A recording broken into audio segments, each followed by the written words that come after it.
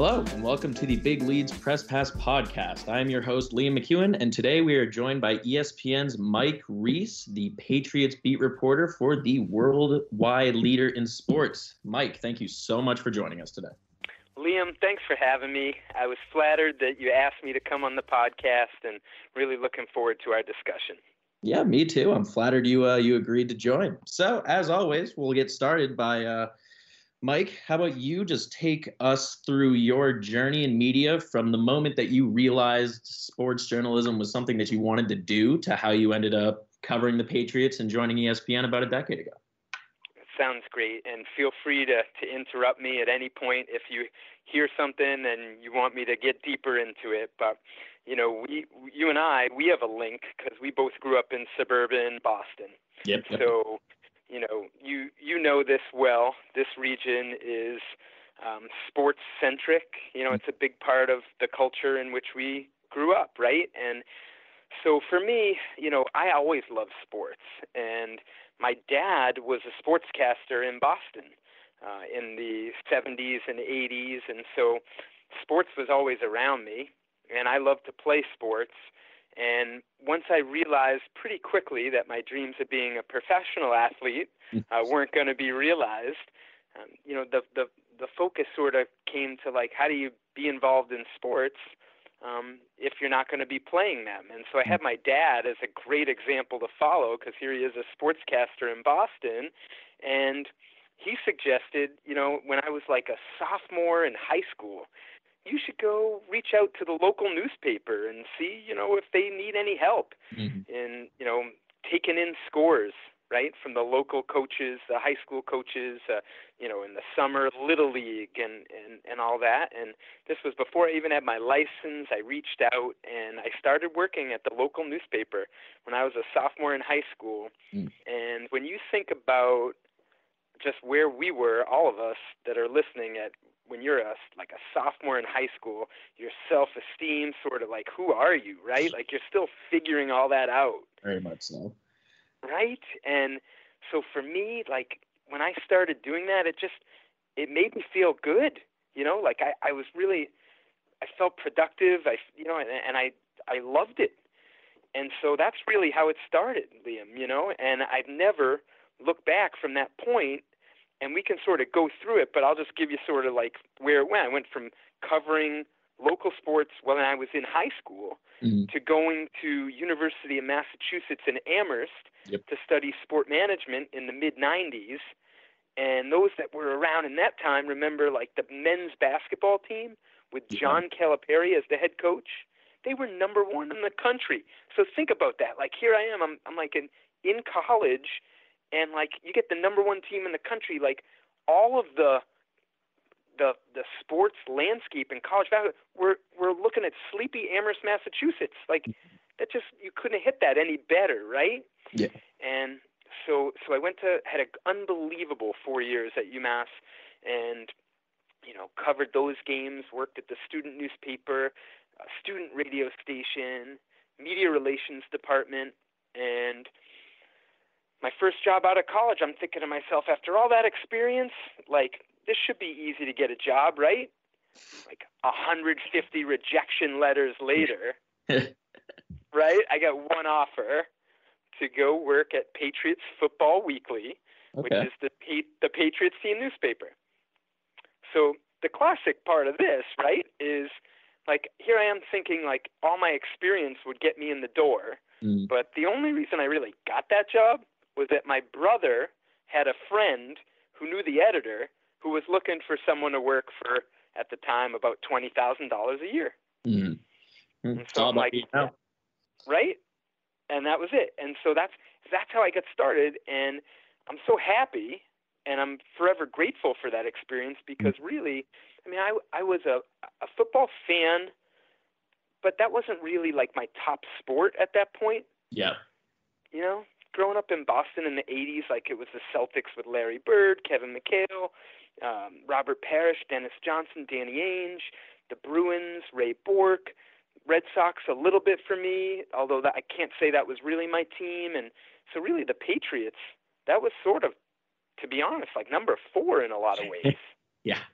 Well, they were number 4. They were probably number 4 in the region up until right when you started working there. So, right?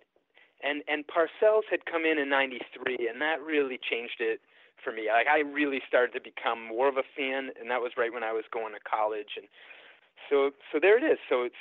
I'm a couple years at Patriots Football Weekly, and that's when I learned how smart the Kraft family was, and they're doing stuff on their team website that no one's doing. That's now commonplace. Video and all that stuff. But in '97, '98, '99, this was sort of a new frontier. Yeah. And then I went back to the local paper for 6 years because my dream was always to work at Boston Globe and be like Will McDonough was, who was someone I always idolized growing up. He's a great sports reporter for the Boston Globe, one of many. And I remember the sports editor at the time said, look, you got to go work somewhere at like a newspaper unaffiliated with the Patriots for us to consider hiring you. Like, we need to see some independence that you can, cover the team without being employed by them, basically. And so I did that 6 years. That was some hard time, Friday nights covering high school football and putting out the Sunday newspaper, which meant working all day Saturday. And then from there, Boston Globe, 2005, I got hired there. So that was like the dream job. Oh, okay. So 2005 dream job. I was pumped. And then I thought I'd be there forever. And then in 2009, ESPN was starting these local websites, ESPN Boston, ESPN New York, ESPN LA, ESPN Dallas. And they said, how would you feel about coming over? And it's been just an unbelievable ride at ESPN. Yeah, certainly quite the journey, but we'll start way back at the beginning. What were you first covering when you started writing in high school?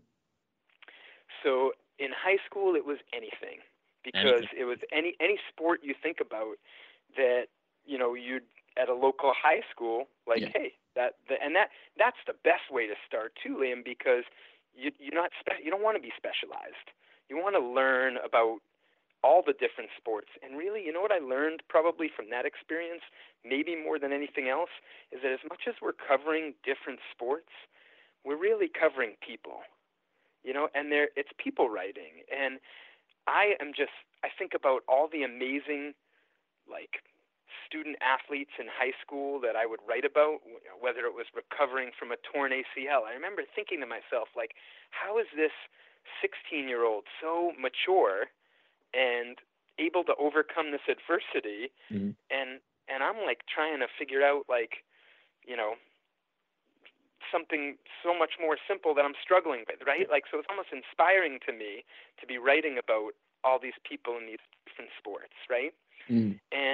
And really, I would go wherever they would tell me. It was a high school football game on Friday night. In the winter, you're, mostly in basketball gyms. But then there were other times where it was like, we need you on the desk, and you might be getting peppered with like 50 to 100 calls. Hey, this is the coach of this team. I'm calling in the results. And I always took unbelievable pride in taking in that information and writing up a couple paragraphs to appear in the paper the next day, because I always felt like that would mean so much to anyone, that was part of that game that was picking up the paper the next day.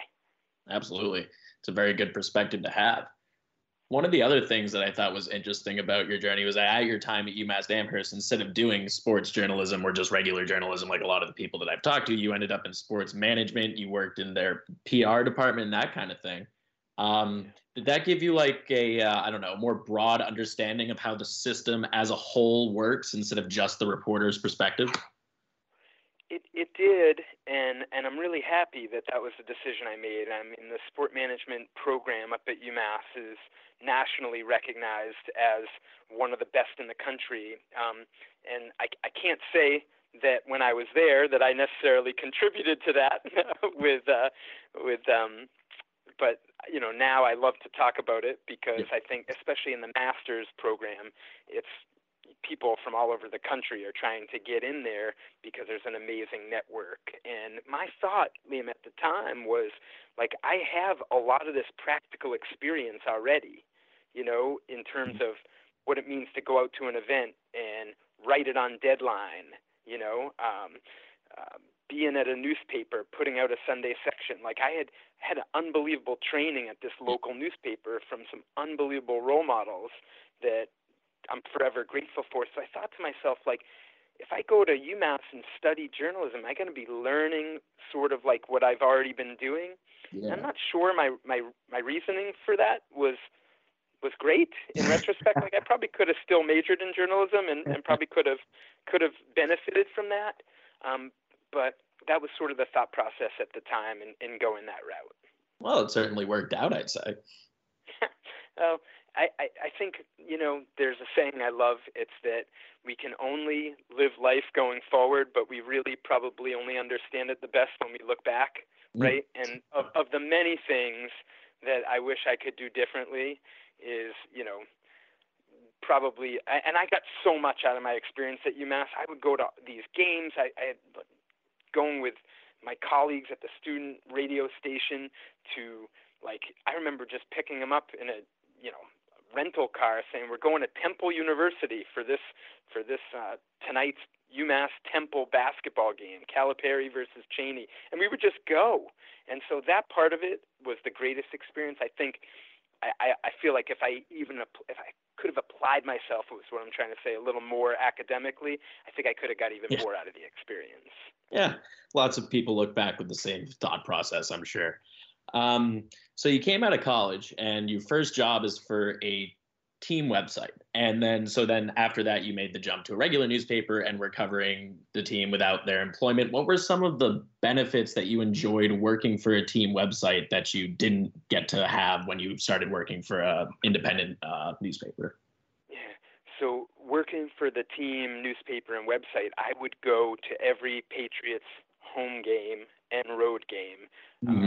Particularly on the road games, I'd be on the team plane.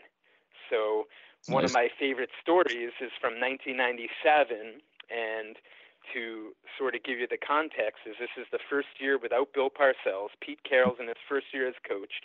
Parcells is with the Jets, and Patriots are going to play the Jets. And we used to have to pick the games, in the team newspaper, like who's going to win this week. Yeah. And I remember thinking to myself, like, well, Parcells probably going to have the upper hand because he knows the Patriots players. He was just here. And, I mean, this was hot at the time, like this whole situation. And so I remember picking the Jets to beat the Patriots. Right. And, like you're on the team plane, right? And it's like some of the players see that. And I always joke that I was in an aisle seat and the players would get off first. And I felt more elbows to the back of my head and more luggage dropping out of the top, compartments and hitting me on the head.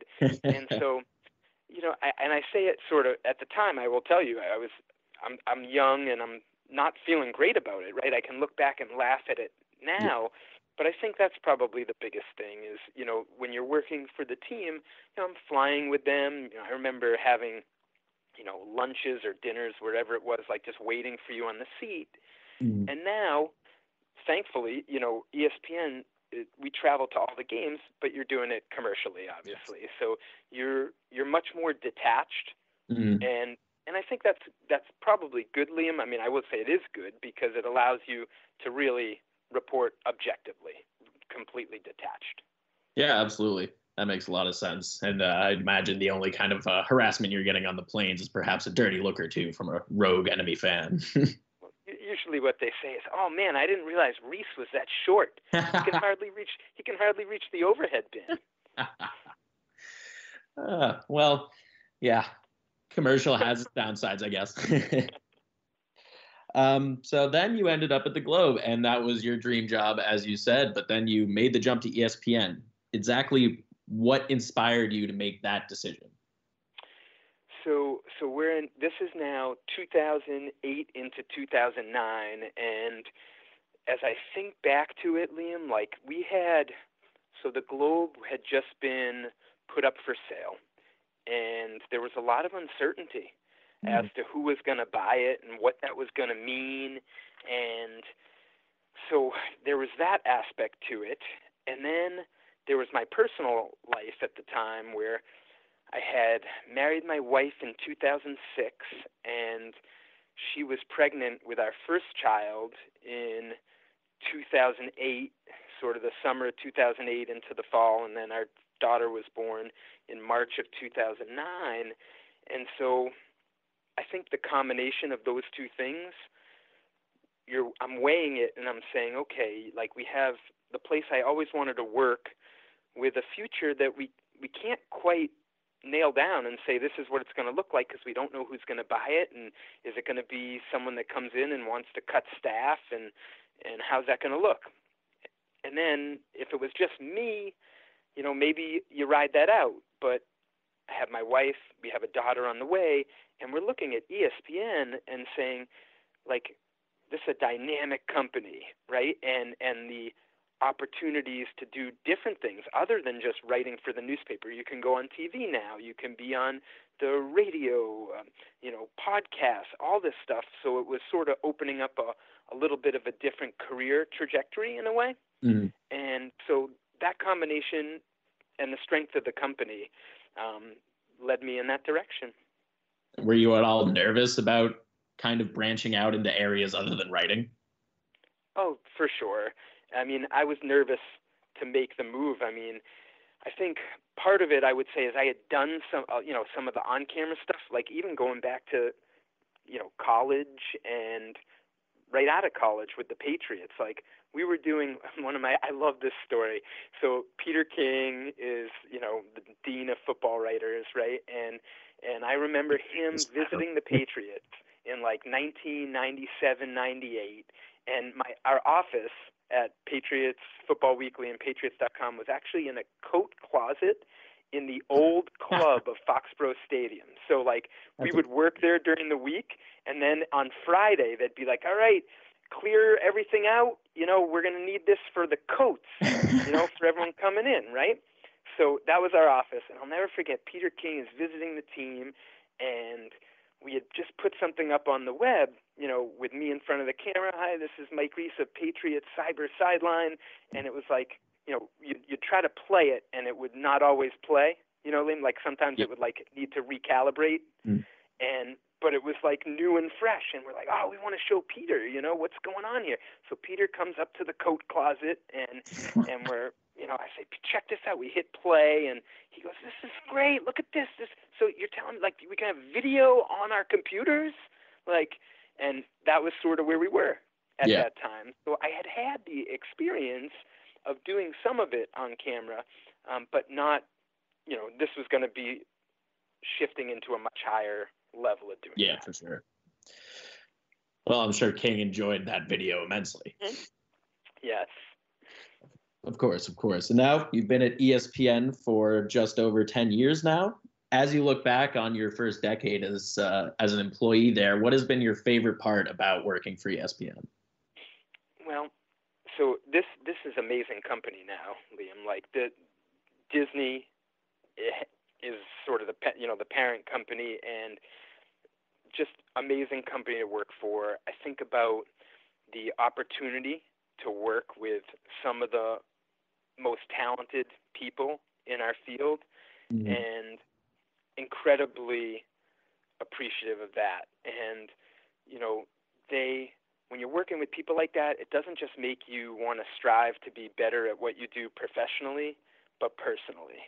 Mm-hmm. So I'll give you an example, like doing more TV work, which, I don't want to say probably doesn't come as natural to me as, let's say, writing, because that was how I got started. Yeah, exactly. To be with like Sal Palantonio and to be able to watch him and how he,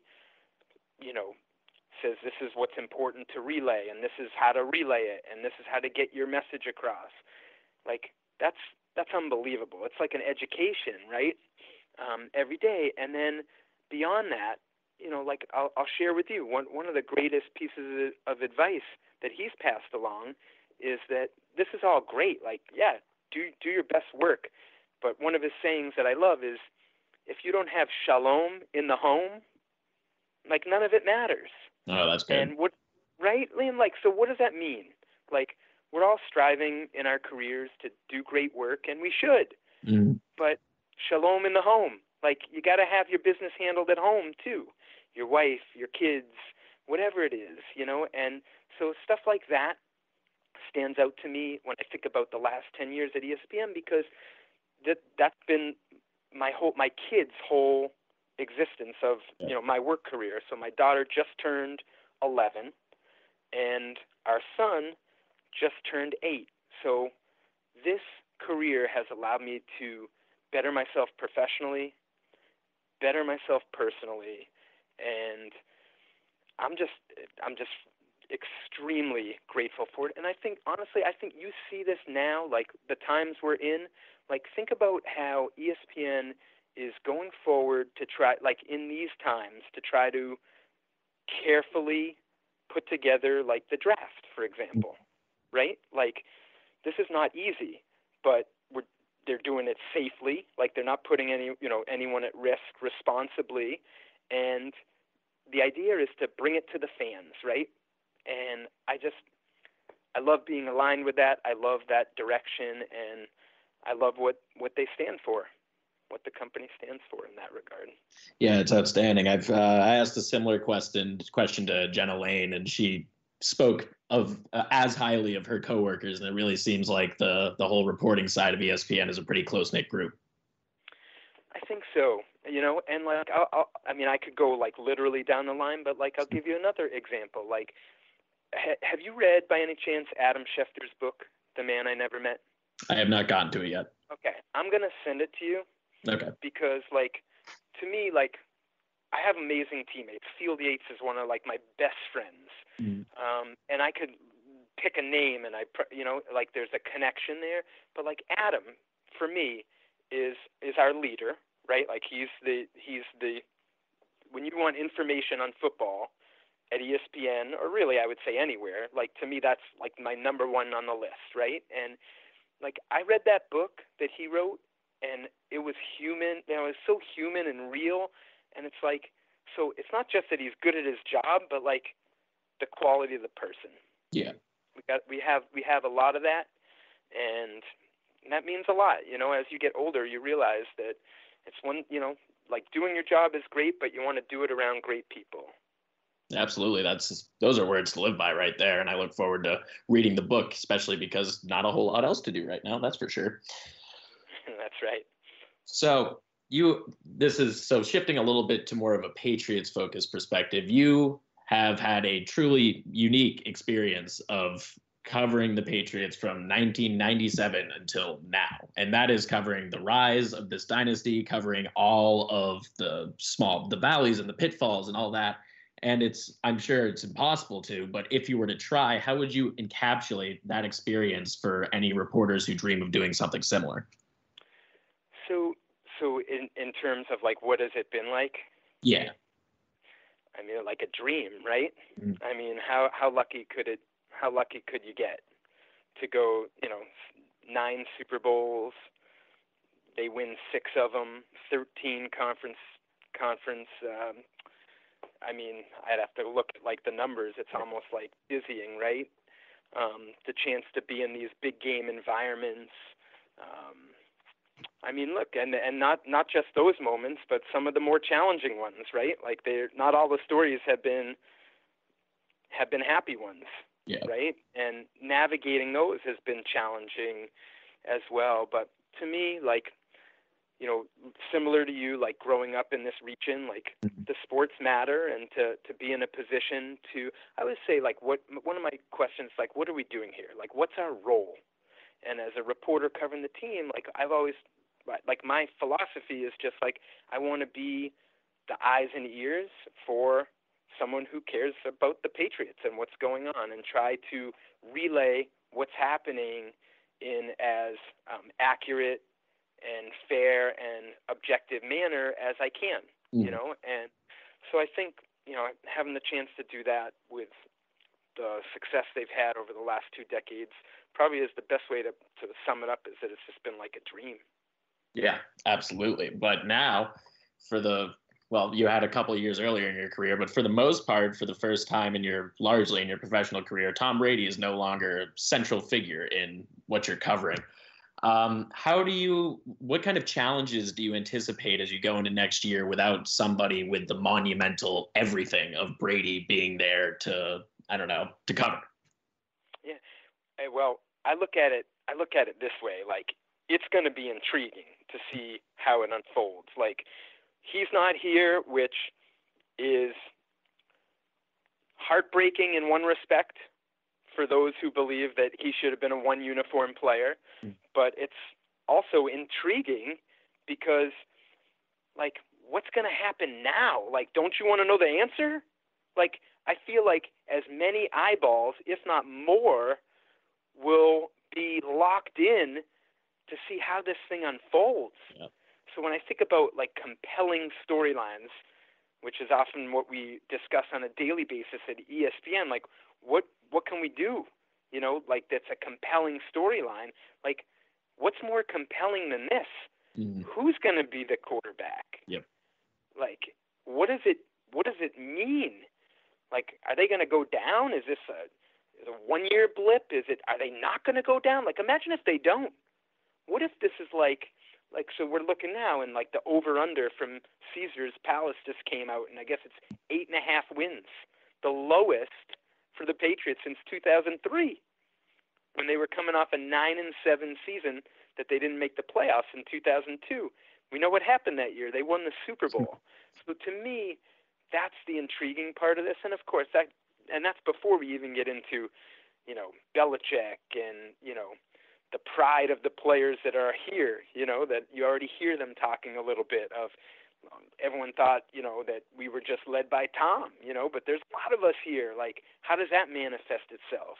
So I think it's intriguing, and I can't remember a season with as low external expectations as this one.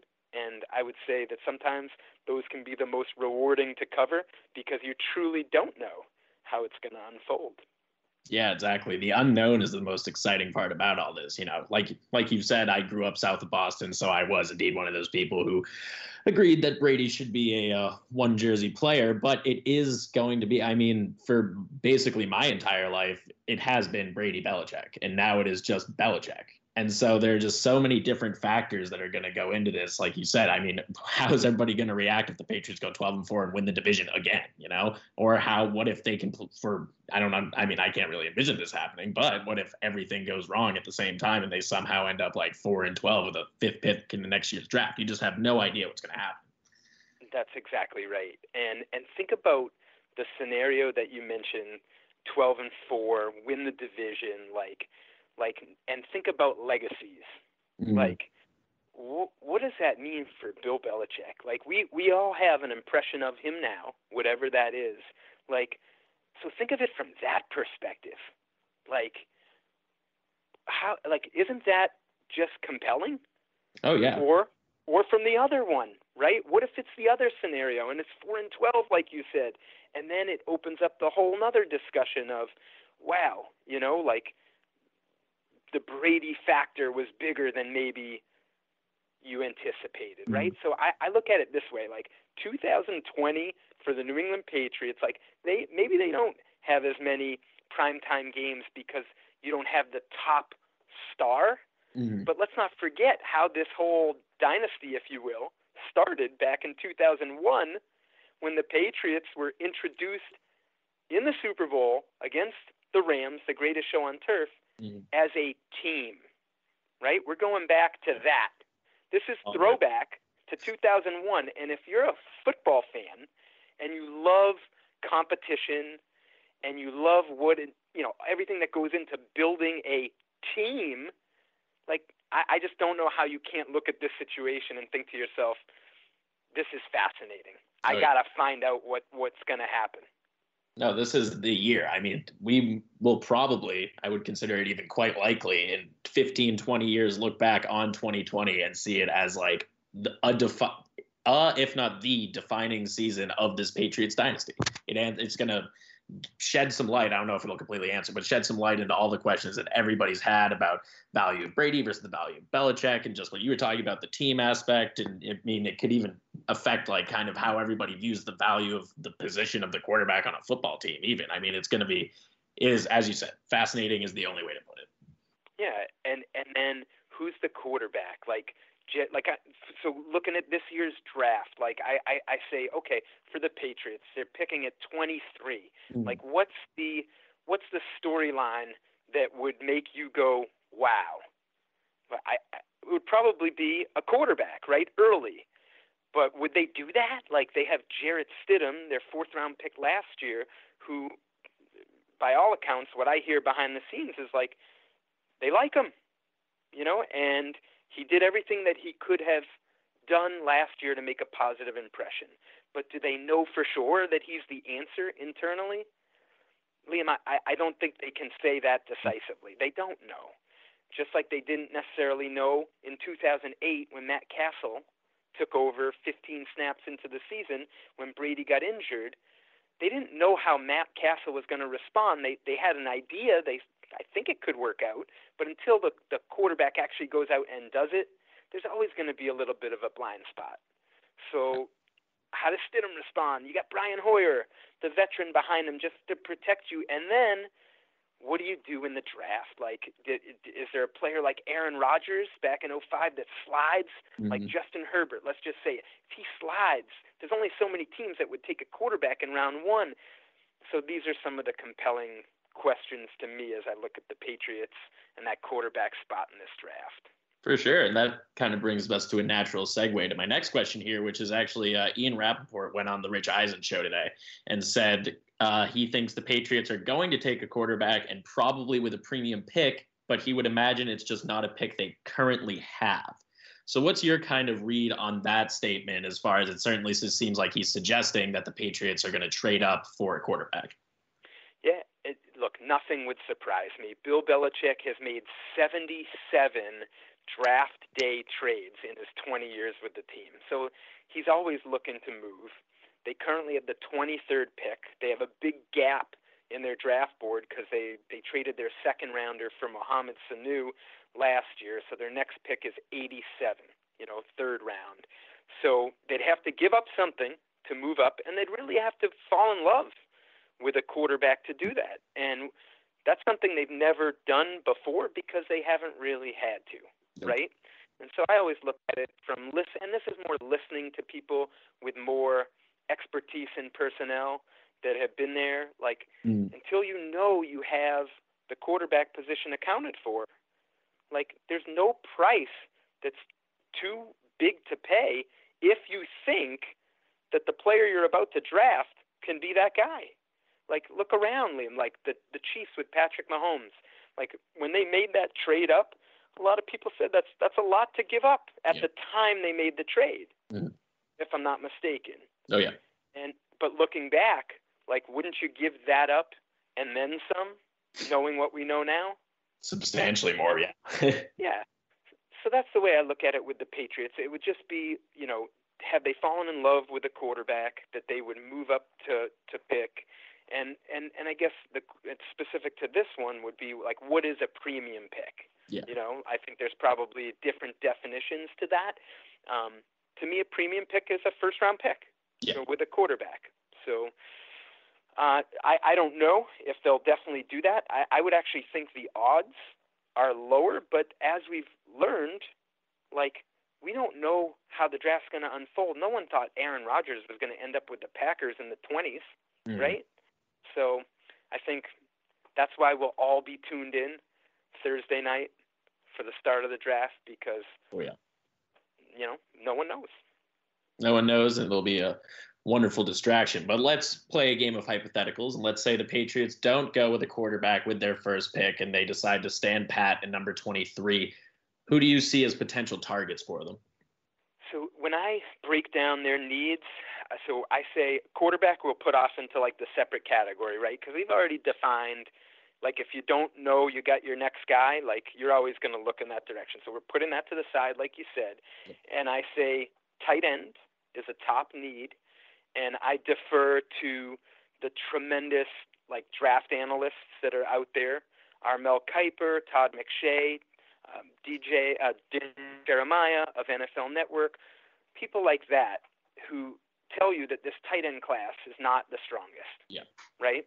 So I would say that might be a reach in the first round for someone like Cole Kmet of Notre Dame based on what these draft analysts and, the scouts that you talk to say. Like, I have to defer to their opinion. They know more than me. So then I look at like an off-the-line linebacker would be a second need. So this is a position that what I've learned from the Patriots and their scouting is if you're going to take a linebacker in the first round, that linebacker should have 4-down value, meaning that he can play on early downs, strong enough against the run. He can play in sub-packages on third down, or as we know, sub-packages are basically every down now, but he can run, turn, cover, all that stuff, and even on fourth down if you need to put him out there on special teams. And to me, an off-the-ball linebacker might actually be the best fit there based on the way some of these projections go. So like Kenneth Murray of Oklahoma is someone that comes to mind as that the projections say could be there in that range. And I look at the Patriots and say they got Dante Hightower, who's a big, physical, rugged, guy at that position. They have Juwan Bentley, a fifth-round pick from 2018 out of Purdue, similar style of player. So a guy like Murray might be a nice complement to those two linebackers at a position that I rate as their second need. And then I would say you can never go wrong with offensive lineman. And then I have receiver and defensive end, edge, outside linebacker as sort of the fifth need. That seems to be about right. Kenneth Murray is the name I'm seeing most often, and he has all the what's the term they use? The off the field characteristics for him apparently measure off the charts as well. So that definitely will help him in that regard. But it'll be fascinating, like you said. I mean, who knows what's going to happen? This is the first draft they've gone into in 20 years where they have a completely different set of priorities when it comes to who's under center. So it'll be very interesting. Definitely. And then you put in the whole technological aspect of it. Yeah. Like I think back to the way Bill Belichick has operated his draft. It's a small draft room, one of the smallest in the league, and he loves to wheel and deal, right? Like I think last year they made like 10 to 12 trades during the draft. Well, how does that change this year when you're not all together and the communication is happening differently? Like, does this become a draft where he just sits in his spots and picks because the communication is so strained, or is it overblown? We'll see how that unfolds. But one of the great stats that I love to bring up is that in his 20 drafts, leading the Patriots, there was just 1 year where he never made a single trade during the draft, and that was back in 2004. Wow. I didn't realize it had been that long. Yeah. Quite something. All right, let's shift on to the last part of the interview here, where I'll ask you some more fun, open-ended, lighthearted, some memory questions. How's that sound? Love it. All right. So the first one, and this can be in your job, or it could just be general. It could be quite literally anything. What is your favorite football memory? My favorite football memory. So I will tell you that I'm going to give you two. Okay. And I'm going to give you the first thing that came to my mind. So the first would be that every year since 2005, 2006, I've taken my dad with me to a game as I traveled for work. So we have memories together around football that we'll never forget. So we've been to Green Bay and Lambeau Field. We've been to Seattle. And in 2014, he came with me to Kansas City, which was the Monday night game, if you remember. And the Patriots got absolutely blown out. And that was the time that everyone was questioning, like, is that it for Tom Brady? And so one of the worst memories for Patriots fans was actually one of my dad's favorites, because he said the people in Kansas City were so nice to him in the tailgate lots, before the game, and then after the game, the Chiefs head of media relations, Ted Cruz, like, he knew my dad was there. He invited him into the press box while I finished my work. And since that day, Liam, Ted Cruz, he always asked me about my dad. And I love to tell the story because there's so many good people that work in the NFL, whether it's for teams like Ted or the league, that, like, that's what I love about the sport. like it connects people, it creates memories together, and so that's really the first thing that came to my mind. But it's sort of like a personal answer, so I would just tell you the football specific answer. Like all the Super Bowls are great and all that stuff, but like that 2007 regular season finale when the Patriots were going for 16-0, and we were at the Meadowlands and they were playing the Giants, and Tom Coughlin, the Giants coach, his team was locked in at the number 5 seed. He didn't have to play for anything, but he said, "We're playing." And that environment and that night, that was just, that to me, like even thinking about it, like the hair on the back of my neck still stands up. Hair on the back of my arm still stands up whenever I think about Brady tossing number 50 to Randy Moss for number 23. I mean, that's too storybooked. It's ridiculous. Right? And do you remember, though? Do you remember the play before that? Yeah, you just missed them. Just missed them. Like by an inch or two. And to me, like, you can't talk about that 50 and 23 without mentioning the play before, because that's part of what made it so amazing, right? They just went right back to it and got it that time. One of my favorite football memories as well, although it's a little soured, but that's okay. What is yours? What is yours? Just out of curiosity. Well, that is an easy answer for you, Mike. I was lucky enough to be at the Falcons Super Bowl in 2016. Amazing. And that is far and away my favorite one. And the close second is the 2014 Ravens divisional playoff game where we went down by 14 twice and came back to win. I was on the side of the end zone where he threw that fade to LaFell to go ahead for the final time. And that's, like, in my mind, the best throw of Tom Brady's career. I'm sure there are plenty of others that are more pinpoint accurate or more clutch or all that stuff. But when I think of Tom Brady throwing a touchdown pass when we needed it most, that is exactly what I think of. So Liam, we got Super Bowl against the Falcons, 21-3 down at the half.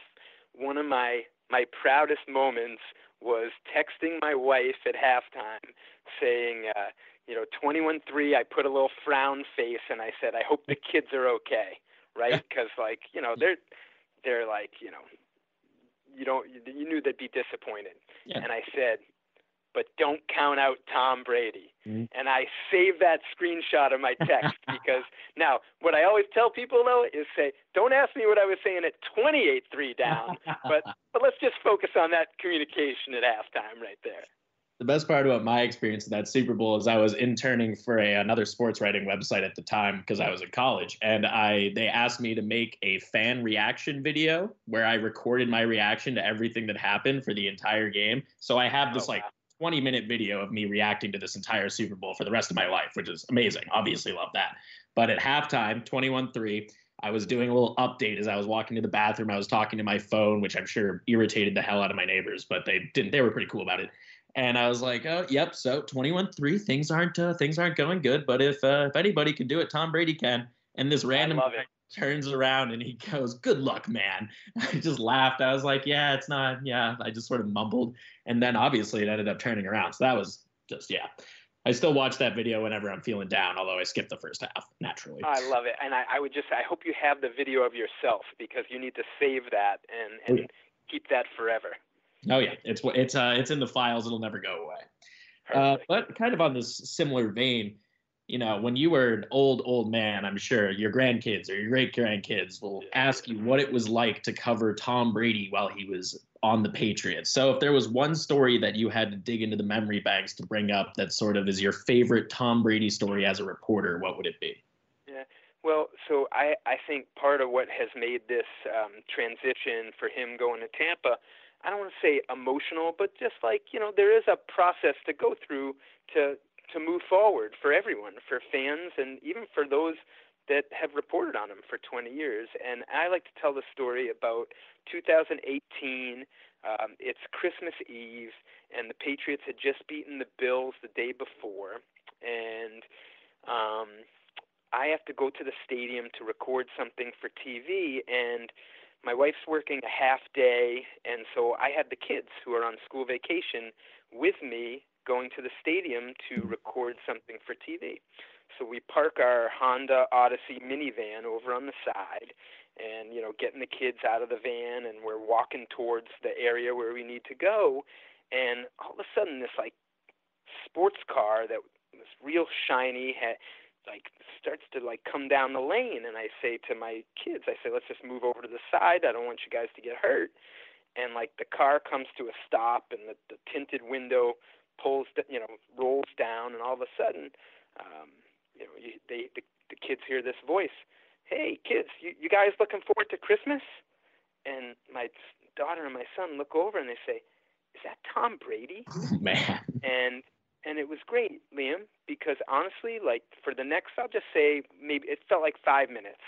Tom Brady's asking my daughter and son questions about, what gifts they're looking forward to getting, what activities, do they like? And I'll never forget, my son is leaning up against his passenger side door handle that looked like it was shined up, so much. I'm thinking to myself, oh my God, like he's got his fingerprints all over it.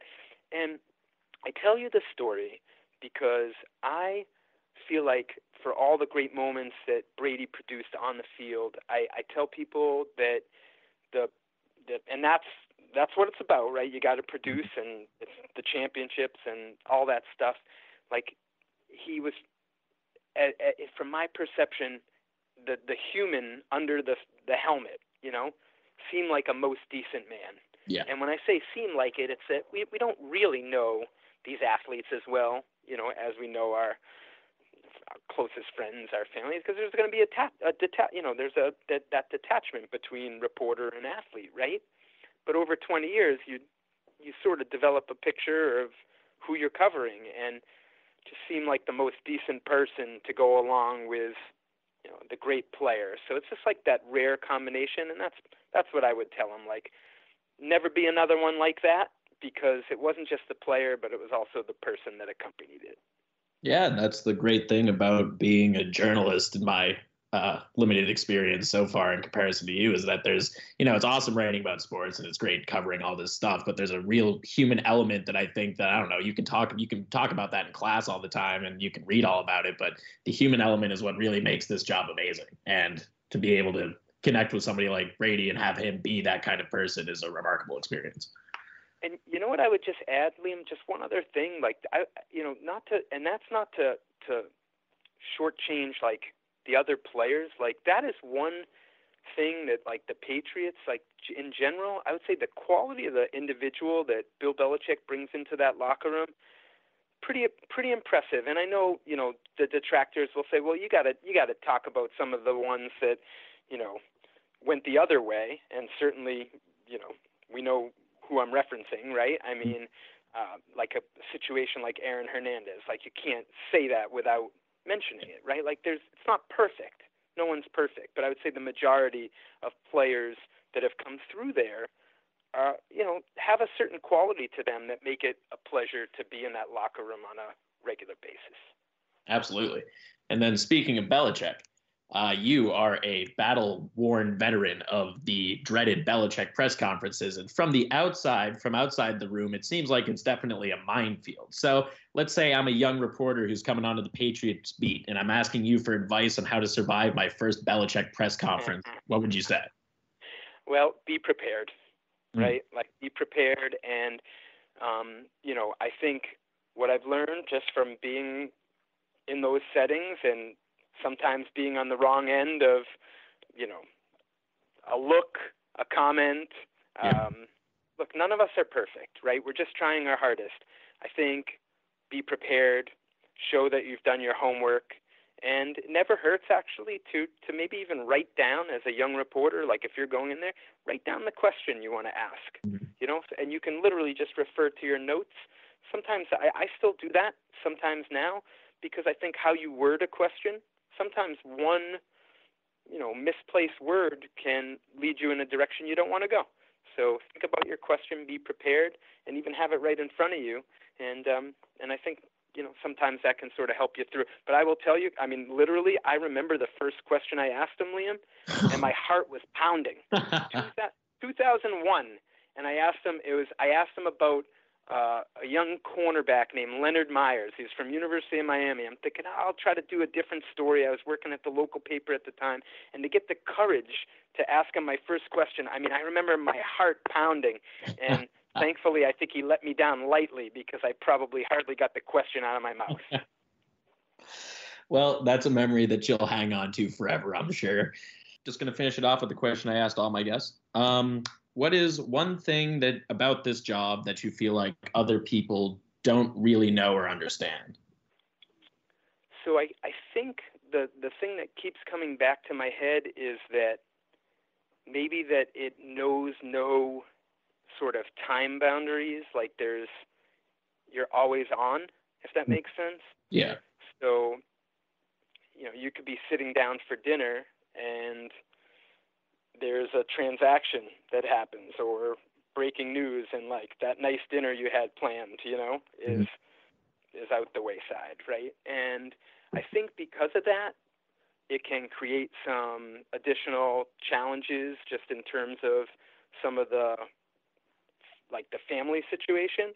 And so what I've learned is that when you do have the time, when that's not happening, so when the NFL sort of quiets down, which might be from like mid-June to mid-July, right? There's less of an expectation that you got to maximize that time.